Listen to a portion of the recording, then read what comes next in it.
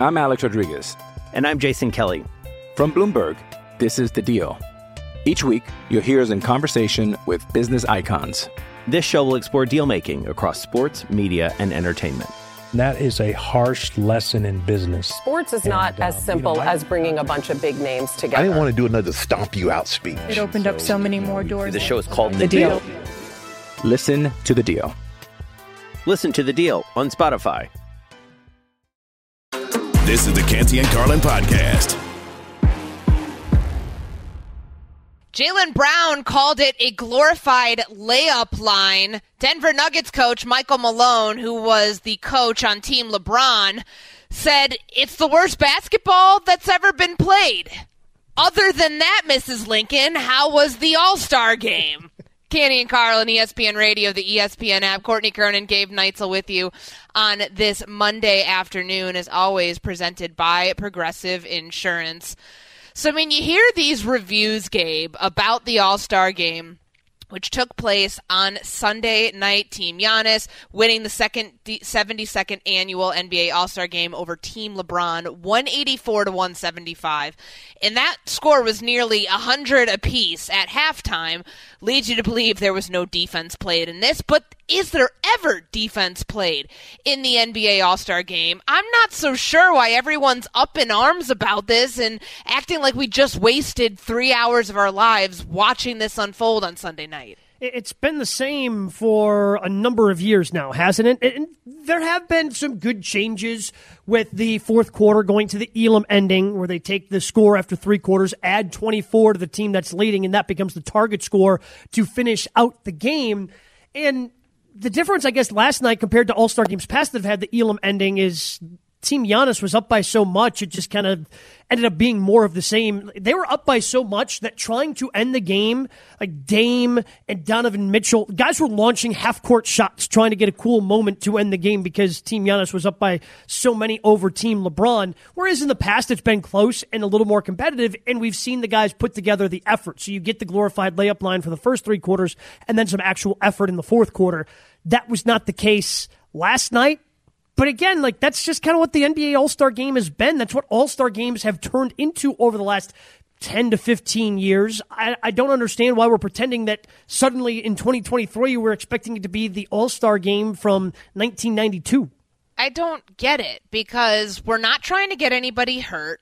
This isn't serious basketball. It doesn't count for anything. It's not like you get home court advantage in the playoffs. Correct me if I'm wrong on that. That's not the case for whichever team wins Correct. the NBA Finals the way that it used to be in Major League Baseball, where there was actually a reason to win the All-Star game between the American League and the National League, because having home field advantage in the World Series is kind of a big deal, but even they've gone away from that. So, I mean, I don't know how you can fix it. I truly don't, and I think you have to appreciate it for what it is. Now, on Saturday with the skills competition, there was a lot of flack that was given towards the dunk contest because of the names in it, where people just don't know who Mac McClung was. They certainly know who he is now after seeing his repertoire of dunks put on display. And these are the people who did not follow his House of Highlights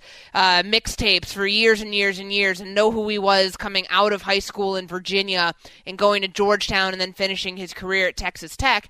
So I guess that was kind of cool to get to be introduced to somebody who could be a new face of the NBA. And I use that term kind of loosely because he's on a two-way contract with the Philadelphia 76ers. I don't think he's going to be the X factor in determining if that team goes to the Eastern Conference Finals. But, I'm not sure what the solution is. What do people want to see here in also being able to balance making sure guys don't get hurt or don't, set themselves up for failure going into the second half of the season? Let's say that LeBron's hand injury is more serious than he thinks it is. Said he just sat out the second half because it was precaution, kind of got his fingers and hand kind of stuck in the rim as he tried to block a shot. The Lakers, every game is important. LeBron is on the record saying the next 21, 22 games are the most important of his career. What if he had to miss a game or two because of that hand injury? I mean, wouldn't that be significant? What if you're a Sixers fan and suddenly you don't have Joel Embiid available for the next couple of games as you try to chase down the Bucks or the Celtics proceeding because that foot injury flared up because he played 28 minutes in the All-Star game last night? It just does not make any sense for these guys to be going all out and be going hard when the risk of injury, when we all know this is an exhibition game. This is a game that doesn't matter. It's just a game that happens for entertainment. And the NBA, to me, has kind of been upfront about this. It's kind of a celebration of our game. It's why players like Giannis want to be there for the entire weekend despite not really being able to play. And Giannis started the game, played the first 20 minutes, laid one in right away, grabbed somebody, had a foul called on him, and sat for the rest of the game. But a lot of these players still want to show up because it's a celebration of the game, a celebration of the league. And everybody just kind of knows that the game itself ends up being secondary. It's not going to be great basketball that's being played. Why are we pretending that this is something revelatory and new, that this is the first time this has ever happened in any All-Star game that's ever been played, that the effort has been lackluster? I'll give Joel Embiid, I really shouldn't because I don't think he should have been playing as much as he did last night, but I'll give him and Kyrie Irving credit because those guys were at least attempting to make plays on the defensive end last night, especially late. And I'm thankful that no one got hurt. I don't like that Joel Embiid was playing in this game. After hearing what he said last week about his foot injury just not being right, not really having the time to heal, you had a prime opportunity to heal by taking a couple days off at the All-Star break. Giannis is out there for 20 seconds at the start of the game. He sprained his wrist last Thursday against the Chicago Bulls, and he wasn't able to play more than, a hot second.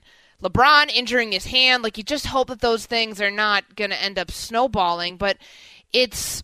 I just don't know what more you can do here because this is the product, this is what you get, and it's an honor to be there. I think if you asked Joel Embiid how much he was pushing through just to be able to play while injured, it's because how many more opportunities are you going to have? You never know.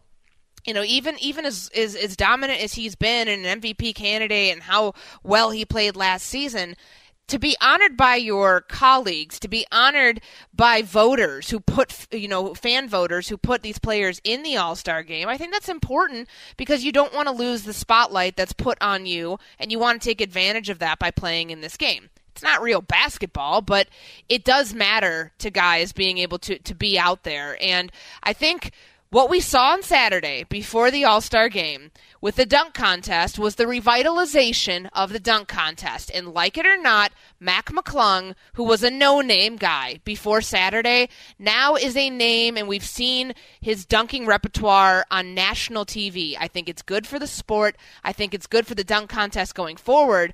But Stephen A. Smith, the host of First Take, had to blame this guy, the guy who's done literally everything in the NBA except for the dunk contest, for the demise of the dunk contest. LeBron James, who loves doing slam dunk shows on the layup lines, who didn't mind throwing down a few dunks yesterday, has never participated in the slam dunk contest. See, we get caught up. And we think about Jordan and Dominique and all of these guys, and they just did it so they could show off their dunking skills. They didn't do it because of that. They did it because they knew there was an audience out there clamoring for it, and it helped uplift the game, and they participated in it.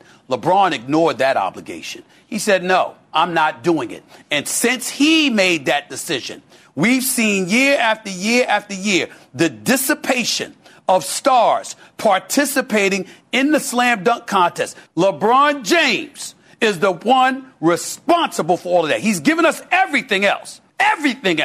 But when it comes to all-star slam dunk competition, he never showed up. And it's because of him that others felt it was okay to follow. And that's why the slam dunk contest is not what it used to be.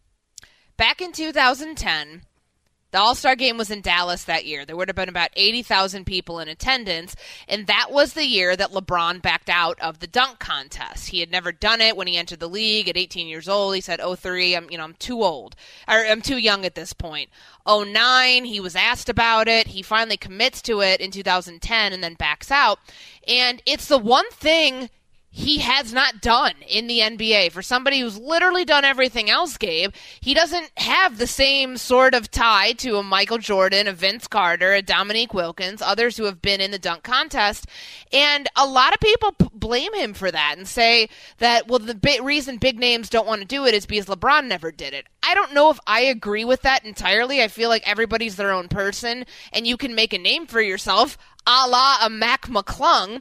Like, if you're Ja Morant, why are you not in the dunk contest?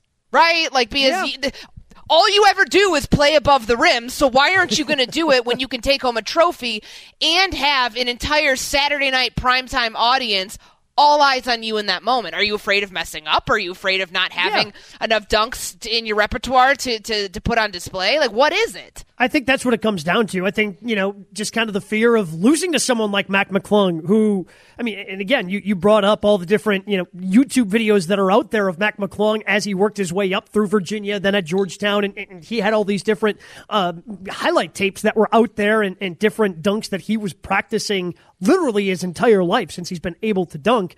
And like, how embarrassing. That would be damaging to LeBron James's brand if he lost to a no-name guy, right? Like, if LeBron James went up against Nate Robinson back in the day and Nate Robinson beat him, isn't that damaging to LeBron's brand? There's just more to lose if you're a LeBron James, if you're a Ja Morant, to do that. Where, and Stephen A. points out, you had the dunk contest with Dominique and MJ. Yeah, those two were going head-to-head.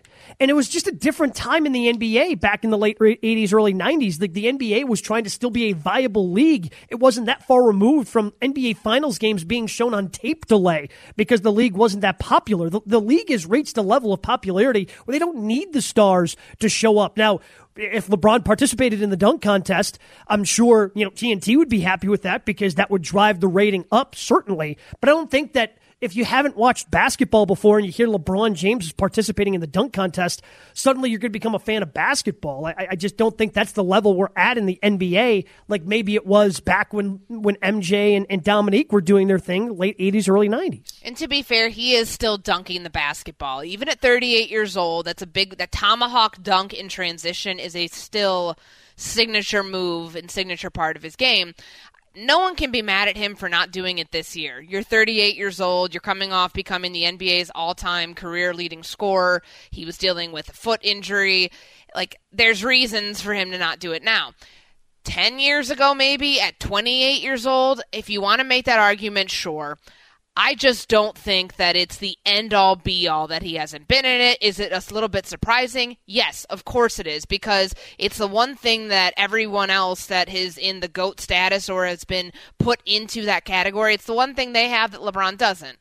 Maybe at some point he'll explain more as to why he chose not to do it, but as of right now, and I think going forward, we will probably never see LeBron James in the NBA dunk contest.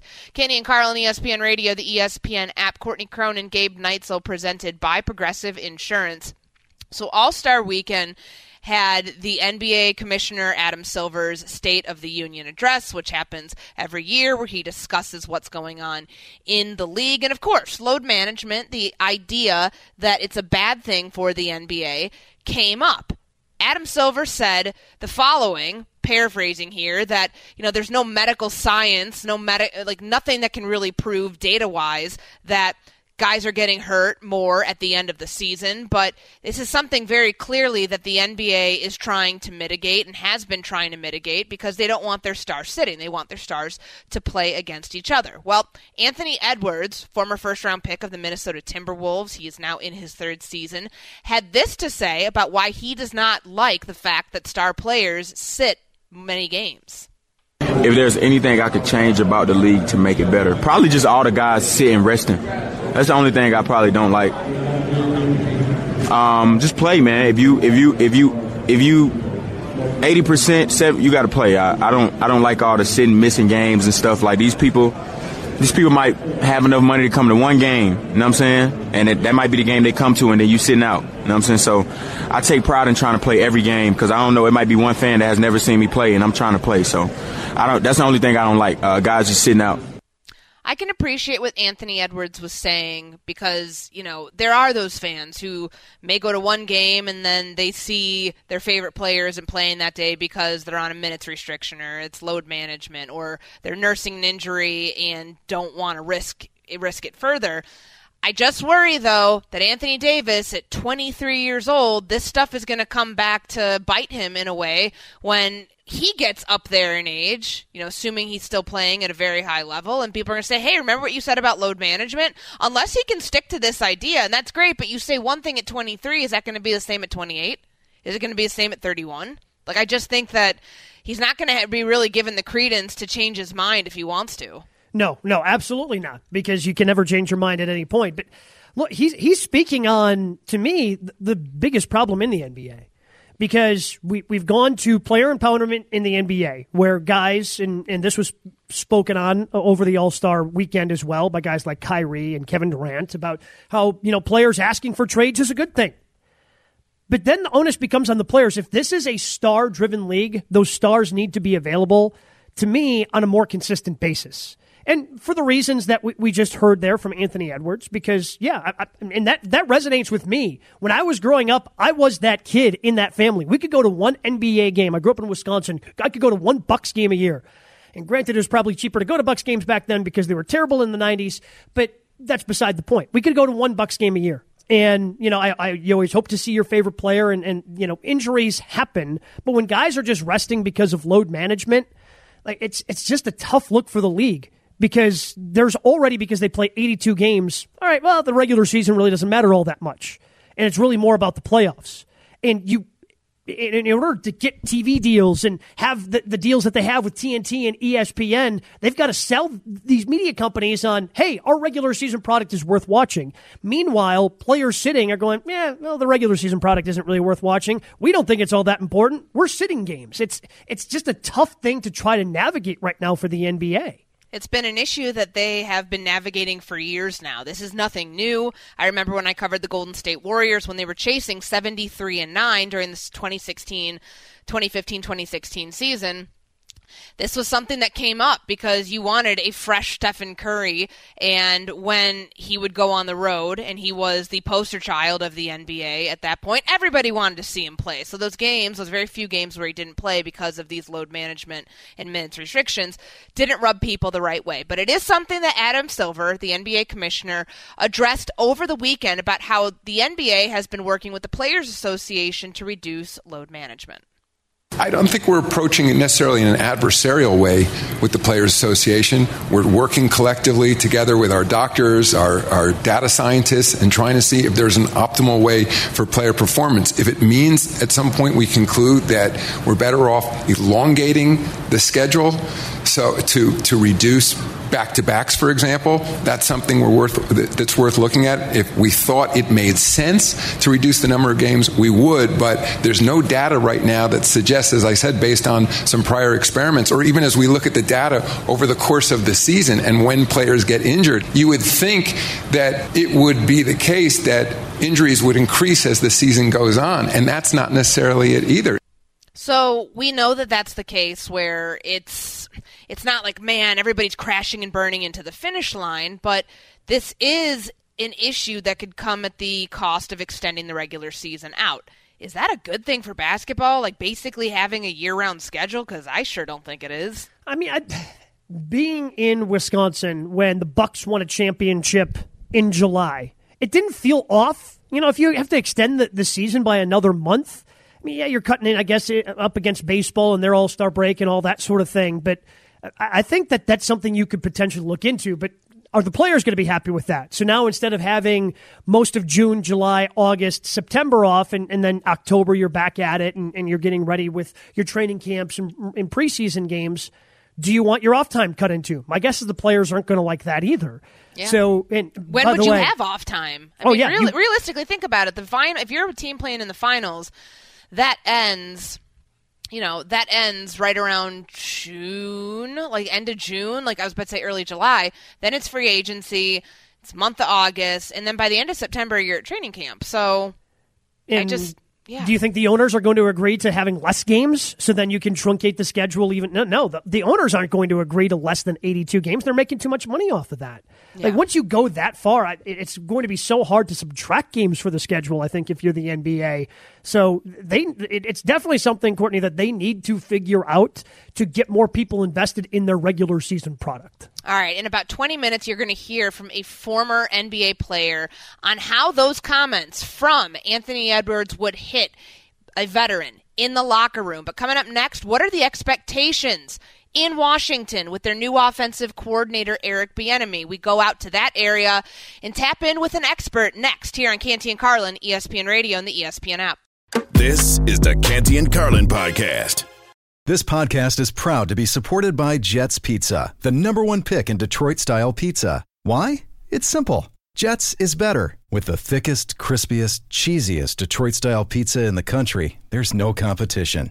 Right now, get $5 off any 8-corner pizza with code 8SAVE. That's the number 8, SAVE. Go to jetspizza.com to learn more and find a location near you. Again, try Jet's signature 8-corner pizza and get $5 off with code 8SAVE. That's the number 8, SAVE. Jet's Pizza. Better because it has to be. Hi, it's Mike Greenberg letting you know ESPN Bet is ready to take you through all the biggest sports moments this spring. The official sportsbook of ESPN has exclusive offers and markets from Scott Van Pelt, Stephen A. Smith, and me, plus many more. From the playoff intensity to finally getting out to the ballpark, there's no better time for sports fans. Sign up today. New users get a bet reset up to $1,000 in bonus bets if your first bet doesn't win. Download ESPN Bet today. What a play. Must be 21 plus and present in select states. Gambling problem? Call 1-800-GAMBLER. Terms and conditions apply. See app for details. I think that Eric Bieniemy also recognized that maybe it was time for him to move on. I don't hear many of his players come out talking about how great he is. They give him cursory compliments or whatnot, but I don't ever hear anybody say that this team could work because of him. Life has never been fair. Has it been fair to Eric Bieniemy so far, trying to get a job as a head coach? No. But hopefully he can be successful in Washington, and he'll finally get an opportunity to become a head coach.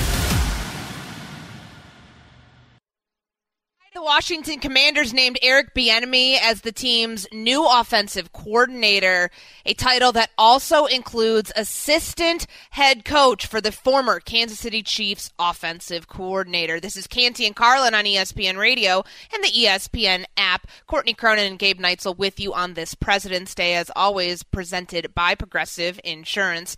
For more on the Bieniemy hire, let's tap in with John Keim, ESPN Commanders reporter, joining us here on ESPN Radio. And John, I want to start with the title overall and how this whole thing was structured, because some people will look at this, and rightfully so, called a lateral move, and we can get into the specifics there. But how much of it in adding the assistant head coach was something that Bieniemy really wanted as part of this new title? Well, that's a good question, Courtney, and I think part of it is to make it so it isn't a lateral move. Obviously, he was not under contract in Kansas City for next year, so so they didn't really have to do that because he wasn't under contract. But I also think it elevates his status, which I'm sure after the last 5 years he would want, right? And so I think that's part of it. The other part of the not being lateral is more so along the details of the job, which is it's going to be his show here, and it wasn't in Kansas City. Even though he had the title, of course, and was heavily involved in everything, it still wasn't completely his show, whereas it is here. So I think that's, for all the title stuff, that's the biggest factor, because for him, fair or not, whatever's gone on, for him to get a head coaching job, if he can come here and prove himself, because he is the primary guy in offense, it will help him. It should help him quite a bit. John, at what point did they realize this could be a reality where they could bring in the offensive coordinator from the Super Bowl champs and kind of come in and run their offense? I think for a couple weeks they felt like that. And Ron Rivera was very patient in his willingness to wait to fill this position, but it's because, I think they felt like there was a decent chance that this would happen. And, Rivera has a very good, long-standing relationship with Andy Reid, there are people in this organization who know Bieniemy very well. So I think they had at least a sense that, because I think there were a lot of people that wonder, like, why would you go to Washington given their situation, which I think it's a right question to ask. Like, they're up for sale. They don't, Sam Howell is the guy they like, but he's thrown 19 passes. He's going into his second year. What is it that's why would you go there given what you're trying to accomplish? But I think they knew some of what he liked about this roster, about the offensive roster, starting with their skilled receivers. So I think, I do think they felt like there was at least a good chance that this would happen for a few weeks. We're talking with John Keim, ESPN Commanders reporter, joining Courtney Cronin and Gabe Neitzel here on Canty and Carlin. And that lack of security with the overall organization right now, they're 22, 27, and 1 in the first 3 seasons under Ron Rivera. They're going to have a new owner here in the not-too-distant future. What security does Eric Bieniemy have in taking this job, knowing that the staff may look very different, and frankly, that if a new owner comes in and says, hey, we're cleaning house top to bottom, that he might be on the way out too? Yeah, it's a good question. And it's hard to answer because we don't know who the owner is going to be. But as you know, we all know, a new owner comes, the earliest a new owner could be approved is at the end of March. So at that point, you're not going to change the coaching staff. You may change part of this, maybe the business side or whatever, but you're not going to change a coach all that because it's just so late in the game. He did sign a 2-year deal, so that gives him some security. And I even brought that up to talk to somebody here, and Bieniemy was telling people here, like, hey, like, I'm just worried about right now. I'm not worried about what's going to happen then. I think part of that stems from maybe a confident feeling of, I'm going to do this job well, so it's not going to be an issue. Now, we don't know, right? We know how this game works. Coaches are also a lot of times looking at it like, I'm the guy who can come in and do this. We've been around enough coaches to know that they typically are going to think like that. There's also a reality to it, and they all know it. The other thing is, I don't know, if he really I think the desire to be out on his own, away from the Andy Reid shadow, was a huge factor for him. And so I don't know what other options he had other than going back to Kansas City. So if that's the case, then I think this is definitely a bit of a gamble for himself. But I think if they go out and do well, then he looks really good. And Courtney, I just tweeted out something like since 2000, this team has averaged 20 or more points a game only 5 times. The offense has been dreadful or bad or mediocre for many, many years. So if he can come out here and improve it, he'll look really good, and it'll look good on his resume. So if something happens to staff here, maybe the offense is done well enough that he gets elevated here or somewhere else. Right. There's a lot. It's so many unknowns with this, though. John, with that being said, maybe a key to scoring more than 20 points per game is having a better quarterback than Sam Howell. How committed are they to him, or are they going to kick the tires on someone like Derek Carr, or potentially become interested in Lamar Jackson should negotiations fall apart in Baltimore? One thing Ron Rivera told me a week or two ago before the Super Bowl was that they didn't want to invest heavy capital to go get somebody. So certainly you can scratch Derek Carr. I don't know that, the cost of getting Derek Carr at $35 million, what's it going to prevent you from doing to improve your team? And then is Derek Carr going to be effective in that situation enough to justify that kind of salary over somebody else who may be lesser right now, but can allow you to do more with your roster? So, and he didn't want to invest, whether it's money, the draft capital, to go out and do that because, first of all, they do like Howell. I know that they liked him before the draft, and I know because I was told this before the draft that had they not traded for Carson Wentz, the quarterback they would have targeted, certainly after the first round, would have been Sam Howell. Now, where they would have picked him, it could have been round 2 or 3, but that's the guy that was the quarterback that they had settled on as being the one that they would like after that first round. So I know they like him. He only has thrown 19 passes, so you can't. So what they're going to do is they'll probably bring in a veteran, like a mid-level veteran type, who could compete for the job. but also could know how to handle a backup role. So whether it's re-signing a Taylor Heineke, maybe a guy like, just throwing talent levels out there, a guy like Jacoby Brissett who's handled both roles, somebody like that I could see more so than them going and signing a big-time veteran or anything like that, investing in that, because, again, that's what Rivera said they don't want to do. They do like him. I mean, they do like Howell, and the feeling is that he's a better version, a stronger-arm version of a Taylor Heineke, and they feel like, if you can coax 8 wins out of that with Taylor last year, that maybe they can get a couple more with Howell and an improved offensive line and more consistent coordinating from on offense.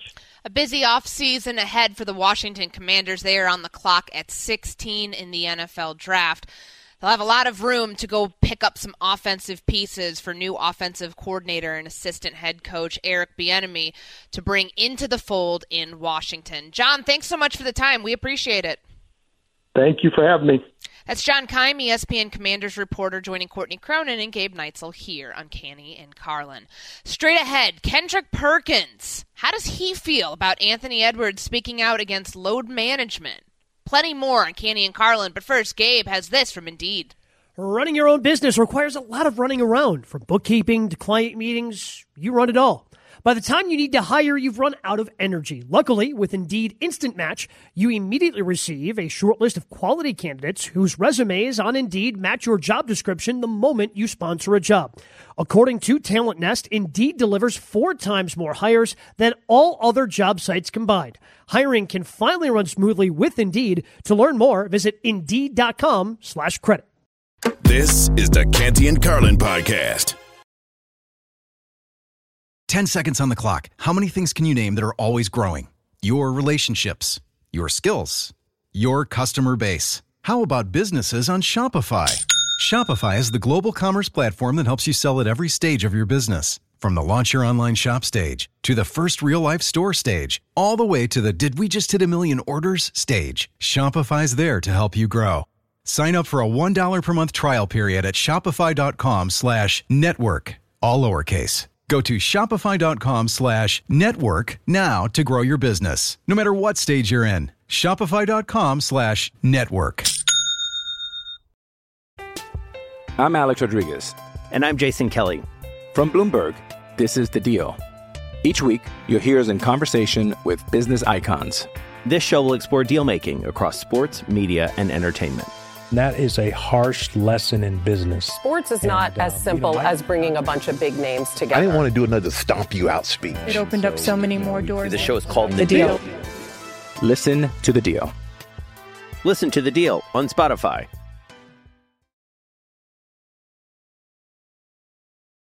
Back to Canty and Carlin, ESPN Radio and the ESPN app. Courtney Cronin, Gabe Neitzel sitting in for the guys on this Monday afternoon. So there were a lot of topics at hand during All-Star Weekend, whether player trade requests, public ones, are good for the NBA, not good for the NBA, and of course, the topic of load management is always in the forefront. It's so rampant now in the NBA, Gabe, where we see players who might not have an injury designation choosing to nurse themselves on the bench for a little bit, whether they're 80%, whether they're 50%, all of that stuff doesn't matter. But it is a topic of conversation among players because they can look around the league, they can look around on their bench and on the opposing bench and see a lot of times guys are not playing and they might not be hurt. So this was something that Anthony Edwards, the Timberwolves guard, was asked about, and this is why he does not like it when star players miss games.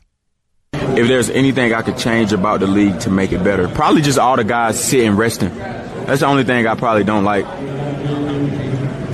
Just play, man. If you 80%, you got to play. I don't like all the sitting, missing games and stuff. Like these people might have enough money to come to one game. You know what I'm saying? And that might be the game they come to, and then you sitting out. You know what I'm saying? So I take pride in trying to play every game because I don't know. It might be one fan that has never seen me play, and I'm trying to play. So that's the only thing I don't like. Guys just sitting out. Okay, so that's a pretty strong take from Anthony Edwards. And we had Kendrick Perkins, ESPN NBA analyst and new author. His book's coming out tomorrow, memoir, The Education of Kendrick Perkins, really good stuff. And I'm glad we had that conversation with him about his book. But we also talked to him about how those comments from Anthony Edwards would hit, especially if you're a veteran in the locker room. Here's what he had to say. Oh, they hear it. And they hear it, and they don't have nothing to do but respect it. Because the one thing about Anthony Edwards, since he came into the league, he's been available. And his thing is he holds himself accountable, and he holds himself to a higher standard, and he actually have been delivering. So guys can't do nothing but respect that. And when you hear him, you could tell it wasn't nothing that was forced. It was genuine, and he said it, and he was unapologetic about it. And that's what you need. You need these young guys to start speaking out more and being young leaders, and that's okay. You never get too old to hear the truth. I don't care how many years you done spent in the league or how you may feel about him calling a lot of guys out. And they have an old saying, a hit dog will holler. So the one that holler, he must be talking to you. He didn't go and say, to a reporter behind the scenes and say, oh, I'm going to say it, but don't say my name. No, he stood up there and he said it out of his mouth, and he meant every word of it, and I applaud him for that. I love that take from Perk, because the NBA has been trying to fix this problem, Courtney, for over a decade. It goes back to when Pop would rest his big three on the Spurs because they were getting up there, and then it just kind of crept more and more into the league. And the league tried to, okay, if you sit somebody for load management, national television games, we're trying to figure this out. And then teams just got smarter. Okay, if we want to rest for someone for load management, we'll say, oh, he's got a sore ankle, or his wrist is bothering him, or his knee's bothering him. And they can work around it. The only way for this thing to actually fix itself is what Perk just said there. Young players stepping up and saying, you know what? We need to play more. We need to be up there and playing. And that, to me, is the only way this problem actually gets fixed, is if it comes from the players and the young players going, no, I want to play 80, 81, 82 regular season games and be out there performing each and every night for the fans. I'm not going to lie. I was a little surprised by that answer. And I guess my brain went to, veterans for whatever reason. Whether, a lot of the centers around LeBron James, because he breaks a scoring record, what was it, on that Tuesday, 2 weeks ago? 2 weeks ago tomorrow. Yep. And then he sits out for the next couple games with ankle soreness. But,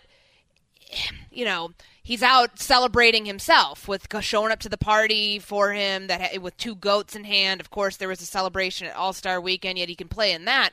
And I think it just frustrates people when you see moments that are that there's a build-up for, and being able to get around playing the regular season games so you can get to those moments. That's not playing the totality of a season. That's cherry-picking when you want to play. But LeBron James is 38 years old. I think the load management argument for someone who is of that caliber versus someone who, might be nursing something, might not have a full-on, I am injured, I 100% can't go, but somebody else who, may not be LeBron James in terms of 38 years old, but might be in their early 30s and not wanting to, put that stress on your body, that's a different conversation. But I thought it was interesting from a veteran's perspective that, not saying that Perk speaks for all the vets in the NBA, but that's very clearly something that he would stand by if he was still playing. Yeah, it seems like all the players from Perk's era and before have spoken out about this too a little bit. And Perk played in the era where a lot of these guys were getting load management as they got older. But again, if the league actually wants something to happen from this, it has to come from the younger players, because the players that are in there now are kind of set in their ways. Why would they, put the risk and potentially injure yourself at 30, 31? All right, coming up next, somebody who is one of those vets, Russell Westbrook. His revenge story is underway. We're going to explain all about that next here in Canty and Carlin, ESPN Radio. Thanks for listening to the Canty and Carlin podcast. You can listen to the show live weekdays from 3 to 7 Eastern on ESPN Radio. Plus, you can listen on the ESPN app. Canty and Carlin, the podcast.